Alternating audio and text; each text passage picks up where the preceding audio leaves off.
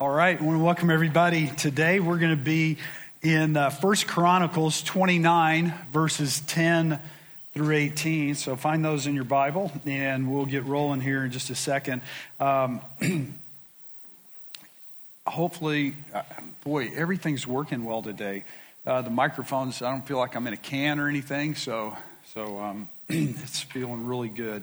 But anyway, as you get there. We've been starting a series last week talking about financial freedom. How do we find this place where we're not in bondage to stuff? And last week we talked about where's my treasure? What is it that I treasure? Because our heart follows what we treasure. So, how do we not be caught up and bound by that? Today we're going to look at King David and a response that he had there in 1 Chronicles 29, 10 through 18. So there it says, David says, "Therefore David blessed the Lord in the presence of all the assembly. And David said, 'Blessed are you, O Lord, the God of Israel, our Father, forever and ever. Yours, O Lord, is the greatness and the power and the glory and the victory and the majesty.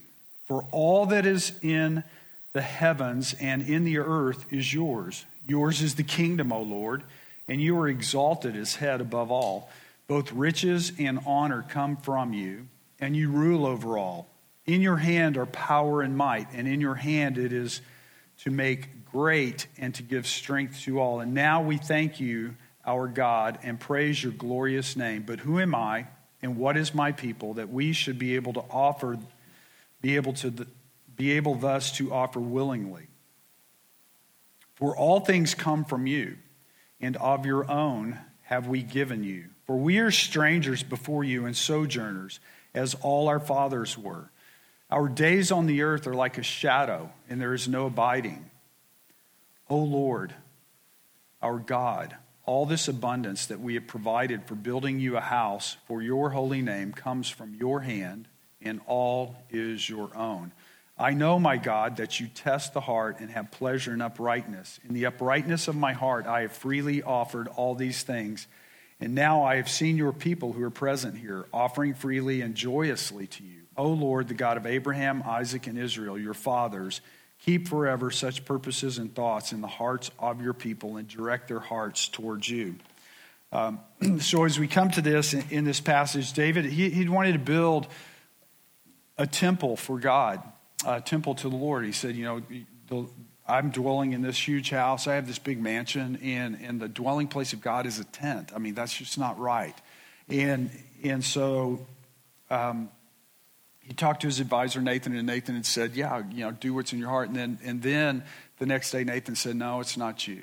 You're not the one to do this. It's going to be your son. Your son Solomon will do this. And then God made this incredible promise to David. And David's just, he's blown away. He tells David, you know what? You will always have a descendant on the throne. And we know that in hindsight to know that that's Jesus, the descendant of David. And then we go on to there. And David, instead, he says, you know what, I'm going to do everything in my power. I have all of the resources. I have everything that's necessary.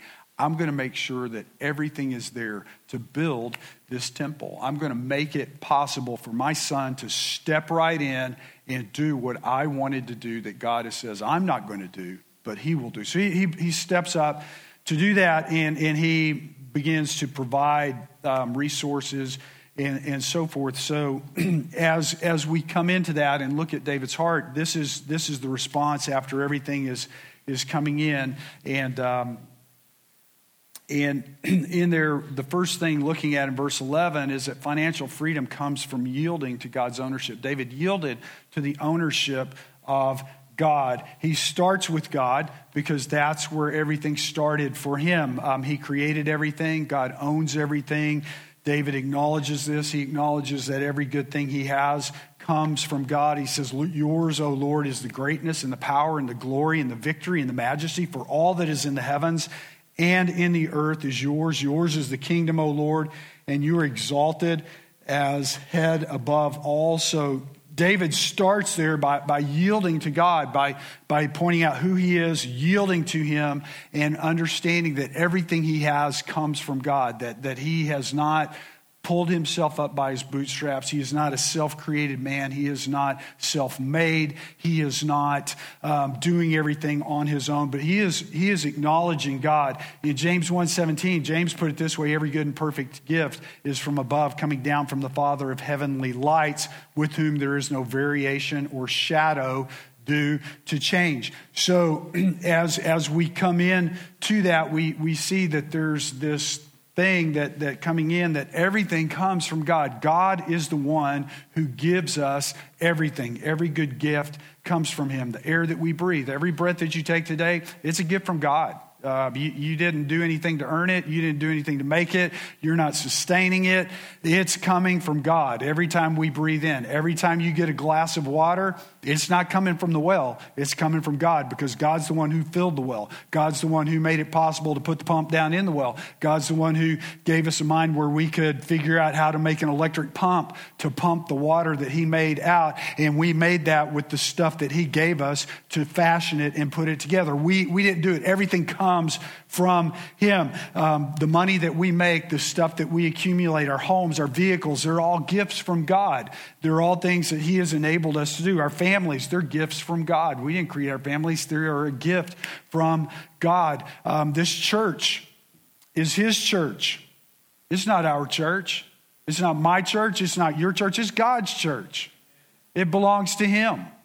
It's fully his. He made it possible. Everything that comes here, and as we recognize that, that's key to everything. Key to everything in life is understanding that it all belongs to God, that we have to yield to the ownership of God, that everything comes from him, that we are caring for what he has placed in our control. He's the giver of all good things, because all good things belong to him. He's the source of all good things, and he's the source for financial freedom. And the way that we do that, the way that we find that, is that we yield to the ownership of God, and we live lives of gratitude and dependence upon God. We come in and understand that if I want to have a life that's free from the entanglement of stuff and financial issues and everything else, it begins by yielding to God as the owner of everything and living a life of gratitude and dependence. Psalm 24:1 says, the earth is the Lord's and the fullness thereof, the world and those who dwell therein. For he has founded it upon the seas and established it upon the rivers. Or Psalm 50 verse 12, God says, if I were hungry, I would not tell you, for the world and its fullness are mine. God says, I don't need anything from you. There's nothing you can do for me. I am fully self-sustaining. I made it all. I created it all. I own it all. If I had a need, why would I go to what I created to meet my need? That's not even feasible. Haggai 2:8, God says, the silver is mine and the gold is mine, declares the Lord of hosts. So it comes in, and biblically there are several other passages that hit on this, but basically comes in and saying, God says, I own everything. Everything is mine. It all belongs to me. And so for us, it begins with acknowledging God as the owner and treating his creation and everything in it like it's our responsibility. It's caring for it. Not everyone treats your stuff well. If you loan something out, they may not treat it the way that you would treat it. And if you loan something to someone and they give it back to you and they didn't care for it, what do you think? Not going to do that again. Or, when the tool comes back in 3 pieces instead of 2 or whatever, you go, maybe I shouldn't loan things to this person. Maybe I shouldn't entrust them with that. Or maybe you have something that you rent, and when it comes back, it's not the same as when it went out. Trish and I we've been taking care of this rental car thing. So we clean it, drop it off, and do the thing coming back. And I went to pick it up not too long ago, and when I got in it, I go, man, something is not right. Something is not right. And then there's like this air freshener thing stuck on the vent. And I go, something is not right in here. And it's not the air freshener. It's what the air freshener is trying to cover up. They were smoking weed in here. And this is never going away. This is not, there's not enough ozone to kill that stink. And I was not happy. And I told the guy who has a car, I said, look, you need to charge these people and pay me to fix this, because this is not right. And it's going to take me a couple of days to get this junk out of there. But that's rental, you know. If you own it, you might not do that to your, maybe you will with that stuff. I have no idea. That's another topic, but just foolishness. But anyway, what I'm saying is we don't always take care of other people's stuff, do we? People don't always do that until you understand that what we have to understand that it's not ours. It belongs to God. It belongs to God. And we have to care for it as such. And everything that belongs to him, we need to understand that we are his stewards. A steward is someone who takes care of other people's things, a manager. They take care of someone's household. If in Bible times, if a person was wealthy, they would have a steward. The steward would take care of his household for him. They would manage things. They would pay the bills. They would make sure that things were done right. And so you've got enough money that you don't have to worry about that stuff. You have somebody else to care for it. And if they don't care for it, they're fired. And they're going to care for it, because caring for it is a good gig. It's a good job when you're caring for that and you get to enjoy it and use it and experience it. So they do that. And to be a steward and care for the things of God as if they are our fully our own is where God wants us to be. But he also wants us to understand that it belongs to him for his purposes. So he gives it to us. Like last week, God says he gives us everything. He richly provides for us to enjoy these things, to bless us with these things. And so you come around and go, well, the air, I enjoy the air. I enjoy the water. I enjoy drinking the water. I enjoy fishing in the water. I enjoy skiing on the water. Not up here. I don't get in water up here. But where I'm from, the water's warm. And you can get on top of it and fly, and it's fun. But you know, there are all kinds of things to enjoy with that and come in. And so we understand that everything belongs to him for his purposes, but he has given it to us to enjoy and to use for those purposes. And everything builds on this principle in life. When we come in and we do this, we come down to it's either we have three different ways to look at things. It's either it's mine, I own it all, or God has part of it and I have part of it, or it all belongs to God. So we have one of these three things to take. And the middle one's kind of you're trying to live in two worlds. That really won't work at all. So it's either it's mine or it's God's. And the correct answer for that is that it all belongs to God. Everything belongs to God. Another way of putting it is life is like a Monopoly game. You know what? When you finally get everything, it's over with. You throw all the pieces in the box and you put it back on the shelf. And then somebody else comes and plays with the game. And they may not play the game the way that you want the game played. They may not play with the game the way that you want it done, but it's over with and it's not yours anymore. And that's the way this life is. One day, I'll die, and all the things that I think are great and important, my kids will sell in a garage sale. Because they'll go, you know what, Dad? That's just stuff that I don't want to have to deal with. And so that's just the way it is. So financial freedom, first of all, it comes in taking all of these things and knowing that we see and we understand and realizing it's the same way with God. When he looks at us, he goes, you know what? It's all mine.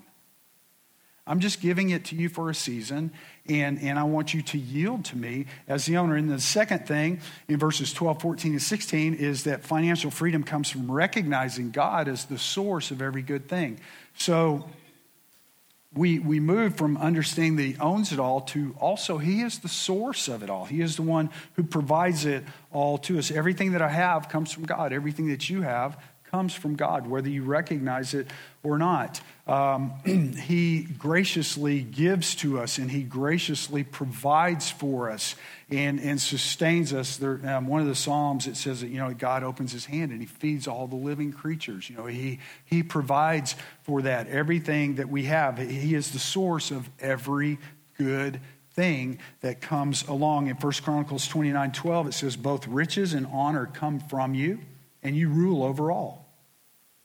In your hand are power and might, and in your hand it is to make great and to give strength to all. So David, first of all, he just says, look, everything I have, I know where it comes from.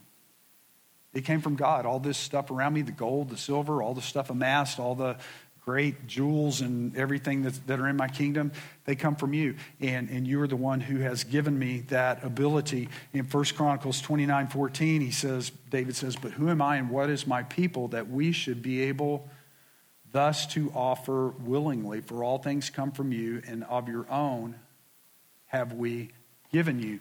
David goes on to say, he says, you know what? Even the offering that I'm giving to you, you gave it to me. He says, I'm just giving you back what you gave to me. All of this comes from you. And who am I? Why have you blessed me so richly that I could even do this, that I could participate in this and be a part of it? Or in verse 16, he says, O Lord, our God, all this abundance that we have provided for building you a house and for your holy name comes from your hand and is all your own. So David, he just recognizes, he says, you know what, God, everything that I'm giving to you, it's really yours. You gave it to me. You're the source. You are it. And we come in and we see that, and we come in, and the quicker we come to that conclusion, the quicker we come to this place in life, the more free we will be when it comes to the area of finances and handling things and coming on. And when I look at everything that, I can just look at it personally, everything that Trish and I have personally, I can look at it and I can easily see how God made it possible. I mean, I may not have seen it in the moment, but in hindsight, I can look back over years, we're pushing 35 years together, being married. And so as we look over those 35 years, I can see a lot of ways that God provided for us. Early in our marriage, less than a year into it, we made a series of decisions to trust God. And financially, they were not what I would say would have been wise decisions. We left Alaska so that I could go to seminary.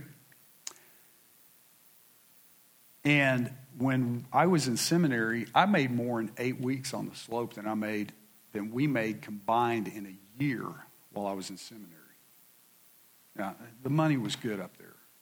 No question about that. But that's a huge change. It's a huge change financially. And then after that, 3 years later, after getting out of seminary, we went and I pastored a church, a small church in Colorado, and we were making a little over $400 a week. I mean, that's not much more than I made in a day before. And we bought a little house there in Pueblo with a down payment from money we had saved from some cows that we had bought, and bought some cows, and cows had calves, and you kind of made a little money here, $100 on this cow, $100 on that cow, we bought a trailer house while we were there. Our first house was on wheels, and I had people say, "Why are you living in a trailer house?" I said, "Because when I'm done here, I can sell this thing, and all you got's rent." And we did. We sold it when we were done, so we had some money, and we were able to buy a house in Pueblo, 1,143 square feet, $60,000. My parents were dying. I mean, they were just saying, "You're paying way too much for this house." It was built in 1979. It's old, and it's way overpriced. Your brother's getting a brand new one that's 50% bigger for not much more money. It's like, yeah, but that's Texas and this is Colorado. And I have checked out the market and we did it. You know what? 4 years later, we felt God leading us here. We sold that house for $94,500 in a day. We closed on it 17 days after we put it on the market. Closed and walked here with a big fat check in our pocket. And had we not had that check, we wouldn't have been able to buy the house that we're in now. There's no way. There's absolutely no way. And we came here, and it was a struggle to keep our head above water as well. First year was hard. And but But God was faithful, and he cared for us. And over the years, God has increased what he's given to us and placed in our control and ability to give and so forth. But God's been faithful to us, and he's provided us with wonderful homes along the way. And by the way, you can laugh about the house on wheels, but I'll tell you what, as my mama said, it was nice. But it's a nice trailer. And that's about how she says it, because her eyes kind of, she's Southern, East Texas. And it was nice. It was nice. And we didn't take a loss on it, so that was good. In the house that we had in Colorado, it was nice. It was small. Had 2 bedrooms upstairs, 1 bathroom. I shared a bathroom with 3 girls. That's not nice, but it's doable. But it was a nice house. You know what? It was, God gave it to us. It was exactly what my wife wanted. The colors were what everything was what she wanted. And it worked out really well. And God provided us one here that was way more than what we expected. And we're still in it 26 years later. And it's paid for. And it's great. Just absolutely great. But I say all that to say that we've trusted God all along the way. We've trusted God to provide for us. And he's never failed us. He has never failed us. It may not always be what we would think or want or expect, but it's always more than enough. It's always more than enough. In Deuteronomy 8:17 and 18, it says, "Beware, lest you say in your heart, my power and the might of my hand have gotten me this wealth. You shall remember the Lord your God, for it is he who gives you power to get wealth, that he may confirm his covenant that he swore to your fathers, as it is this day." And that's the warning God gave to the people. He said, don't think that you're doing this on your own. God gave you the gifts. He gave you the abilities. He's the one who makes it possible for you to do what you do.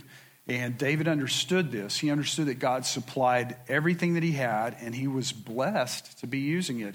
Who am I? Who am I that I could give to the God who made me?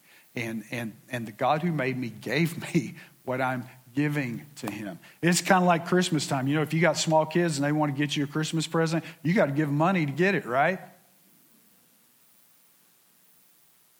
But the funny part is, it's always fun when you get it.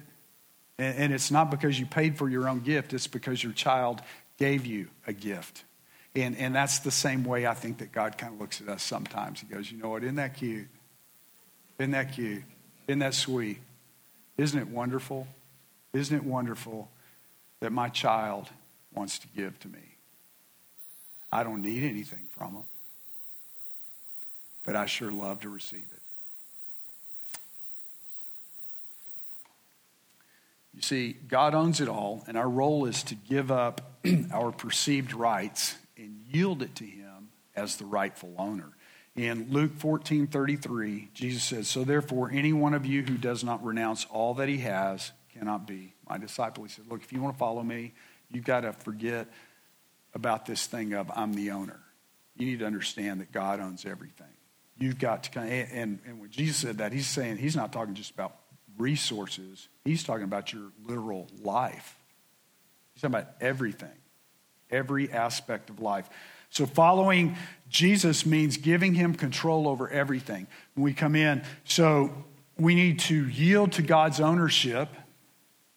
We have to recognize God as a source of every good thing. And then finally, we have to realize that financial freedom comes from living a life of gratitude and dependence. It comes from living a life of gratitude to God for what he gives to us and dependence on him for what he wants to do in and through us. And that's the starting point. It's yielding to God's ownership and living a life of gratitude and dependence. In 1 Chronicles 29, verse 10, says, "Therefore David blessed the Lord in the presence of all the assembly.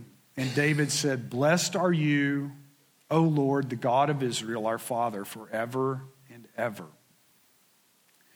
In 1 Chronicles 29:13, And now we thank you, our God, and praise your glorious name. And then in verses 17 and 18, I know, my God, that you test the heart and have pleasure in uprightness. In the uprightness of my heart, I have freely offered all these things. And now I have seen your people who are present here, offering freely and joyously to you. O Lord, the God of Abraham, Isaac, and Israel, our fathers, keep forever such purposes and thoughts in the hearts of your people and direct their hearts toward you.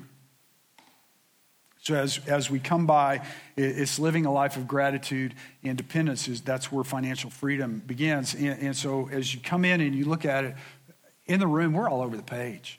We're probably all over the page. There's some people who make a lot of money, some people who don't make a whole lot. And then when you come to the kingdom of God and you come into what I'd call like the big church, the church globally, all Christians gathered over the world who are worshiping Jesus today, the church of Jesus. As we would come in there are people who make extravagant wealth, and there are people of extreme poverty. You go into third world countries, you'll find people of extreme poverty. You come into nations like ours, the first world, you'll find people of extreme wealth. I mean, it's a vast difference. I'll give you, for instance, I read an article a little over a week ago about David Green, the owner of Hobby Lobby. So I don't know much about him other than he owns Hobby Lobby. And he built the Museum of the Bible in Washington, D.C. And to be able to buy land in Washington, D.C. and build something on it, you got to have some bucks, because that's probably some of the most expensive real estate on the globe. But anyway, he wrote an article, and he said, and I'm just cutting a little piece of it out. He said, perhaps the biggest challenge is to ask the question of whether you are an owner or a steward, a manager of what you've been entrusted with. As an owner, there are certain rights and responsibilities, including the right to sell the company and keep the profits for yourself and your family. As our company grew, that idea began to bother me more and more. Well-meaning attorneys and accountants advised me to simply pass ownership down to my children and grandchildren. It didn't seem fair to me that I might change or even ruin the future of grandchildren who had not even been born yet. I considered my path. I realized that all my success had come from God. My wife, Barbara, and I had started this business with a $600 loan, and I don't think anyone would have bet on us to become successful. But from the very beginning, our purpose was to honor God in all that we did. We worked hard and gave God the results. As we were blessed by God, we saw it as a great privilege to give back. We've been able to provide hope through supporting ministries and planting churches all over the world. That bigger mission and purpose helped me realize that I was just a steward and a manager of what God had entrusted me. God was the true owner of my business. That stewardship gave me a greater responsibility. I wasn't supposed to take the profits of the business and use them for myself. I also had a responsibility to the employees that God had put in my charge. This is why our company pays a minimum wage of $18.50 per hour, why we close on Sunday, which had been our most profitable day of business, and why we close by 8 p.m. every day. More importantly, I was responsible for the mission of what I'd been given. When I realized that I was just a steward, it was easy to give away my ownership. I think every CEO and business leader should consider whether they are owners or stewards. Consider the idea of where your success comes from. I've seen many a business and the greatest of ideas not make it, and yet others with the simplest of ideas thrive. I believe that God is the one who grants success, and with it, the responsibility to be a good manager. Interesting. That was picked up by several news services. I mean, you can Google it, and you'll find, I search on Apple News, you'll find at least a dozen variations of this article that he wrote. And by the way, I think that Forbes or somebody, they estimate him at worth like $14 billion. That's a lot of money. But what he said is what's important. It's not how much his bank account is or how big his empire is or how much influence he has. What he said was, I'm just a steward. I'm just a steward. I have employees all over the country, and I'm responsible for them.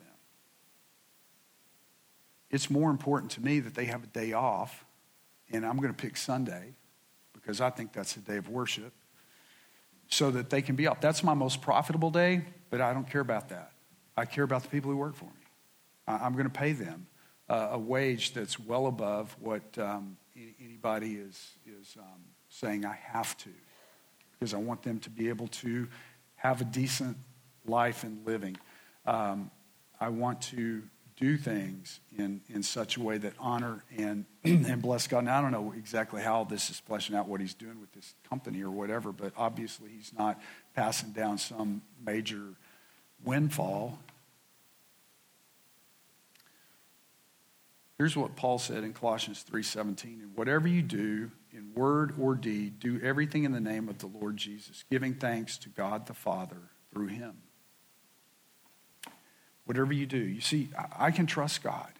You can trust God. You can trust God with everything that you have. You can trust him with your marriage. You can trust him with your children.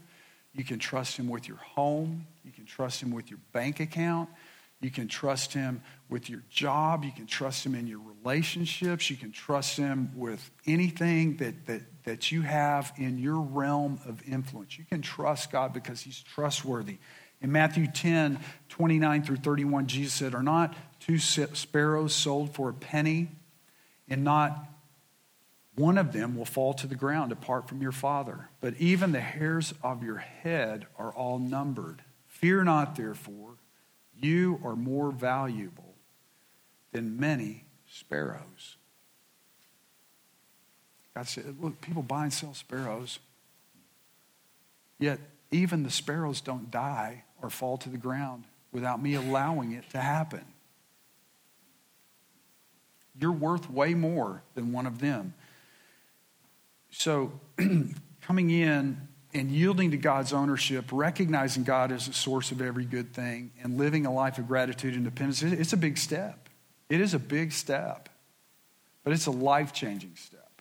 It's a step that moves you into a realm that's beyond something imaginable. When it's my stuff, it's never enough. Look, when it all belongs to me, you just can't get enough.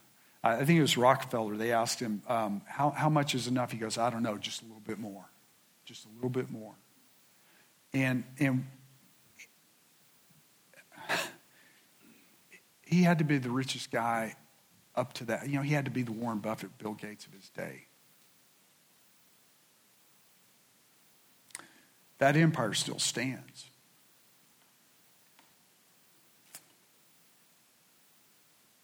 But it's not enough, is it? When it's ours, it's just not enough. But when it's God, when it belongs to God, it's more than enough. In Hebrews 13 verses 5 and 6, he says, keep your life free from the love of money and be content with what you have. For he has said, I will never leave you nor forsake you. So we can confidently say, the Lord is my helper, I will not fear. What can man do to me?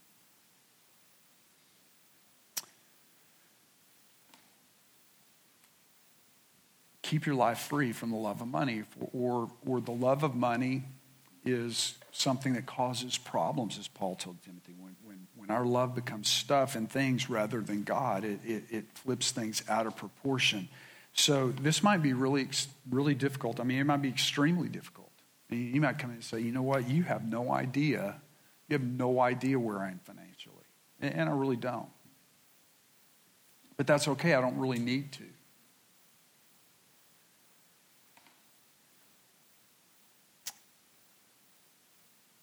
If we align our lives with God's word and align our finances with the way God has commanded us to, and get our financial house in order, then it changes things. It just changes everything.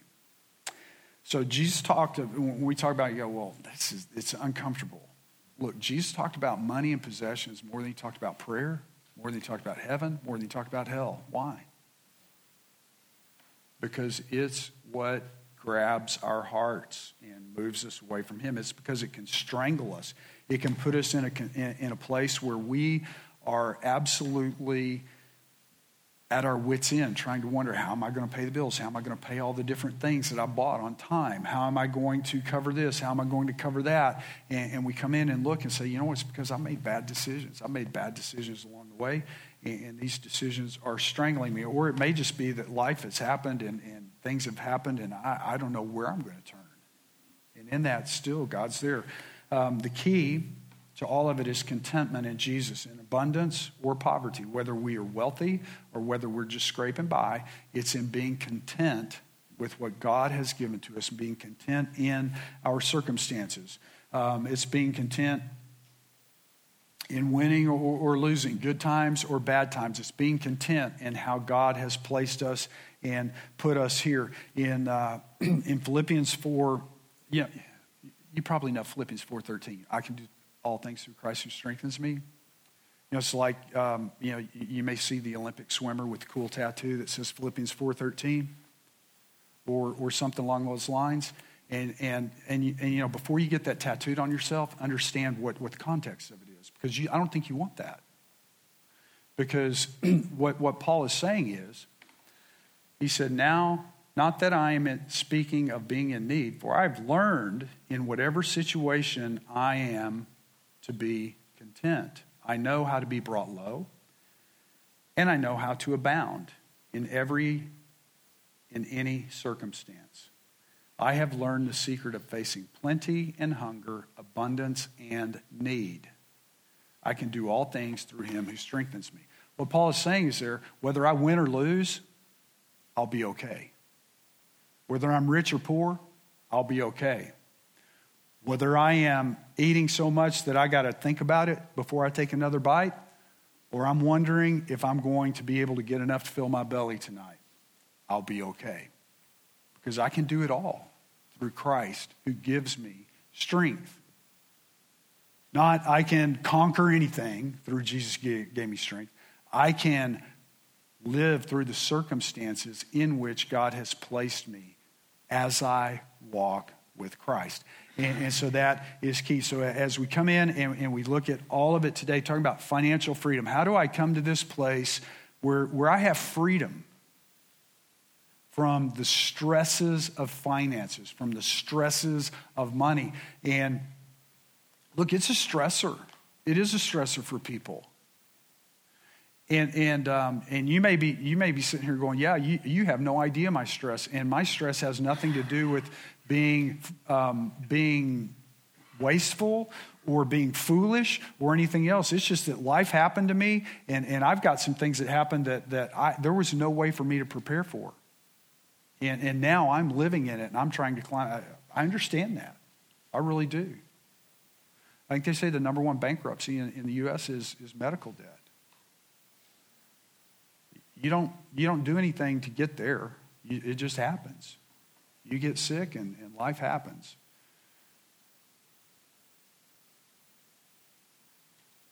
But there are other kinds of things that we get ourselves into that are a whole different animal. So as we come into this, I want us to look over the next couple of weeks, 2 or 3 weeks, what it means to be free in this area of finances. And first of all, it's knowing where's my treasure. We talked about that last week, but what is it that I treasure? What is it that's important to me? What is it that grabs my heart?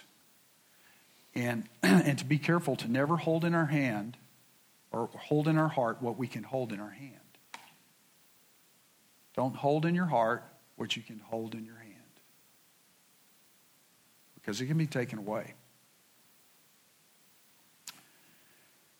And then, who's the owner? Understanding who is the owner of everything. Where does it come from? And will I live a life of gratitude and dependence? Let's pray. Father, we come before you this morning, and we thank you. We thank you and we praise you because you make it possible for us to experience lives of abundance, lives of joy and hope. Father, that you've given us an eternal inheritance that's beyond anything that we could imagine or even think.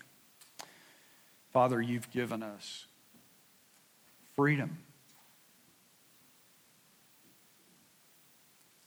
from the sin that so easily entangles us through what Jesus did for us. Father, that he died in our place so that we could know you, so that we could be made right with you, so that we could worship you, so that we could be stewards, good stewards of the things that you've given to us. And Father, we pray that we would examine our hearts and allow you to speak to us today so that our attitudes and our minds would be where you want them to be. And Father, that we would yield to you in every area of our lives. We pray this in Jesus' name. Amen. As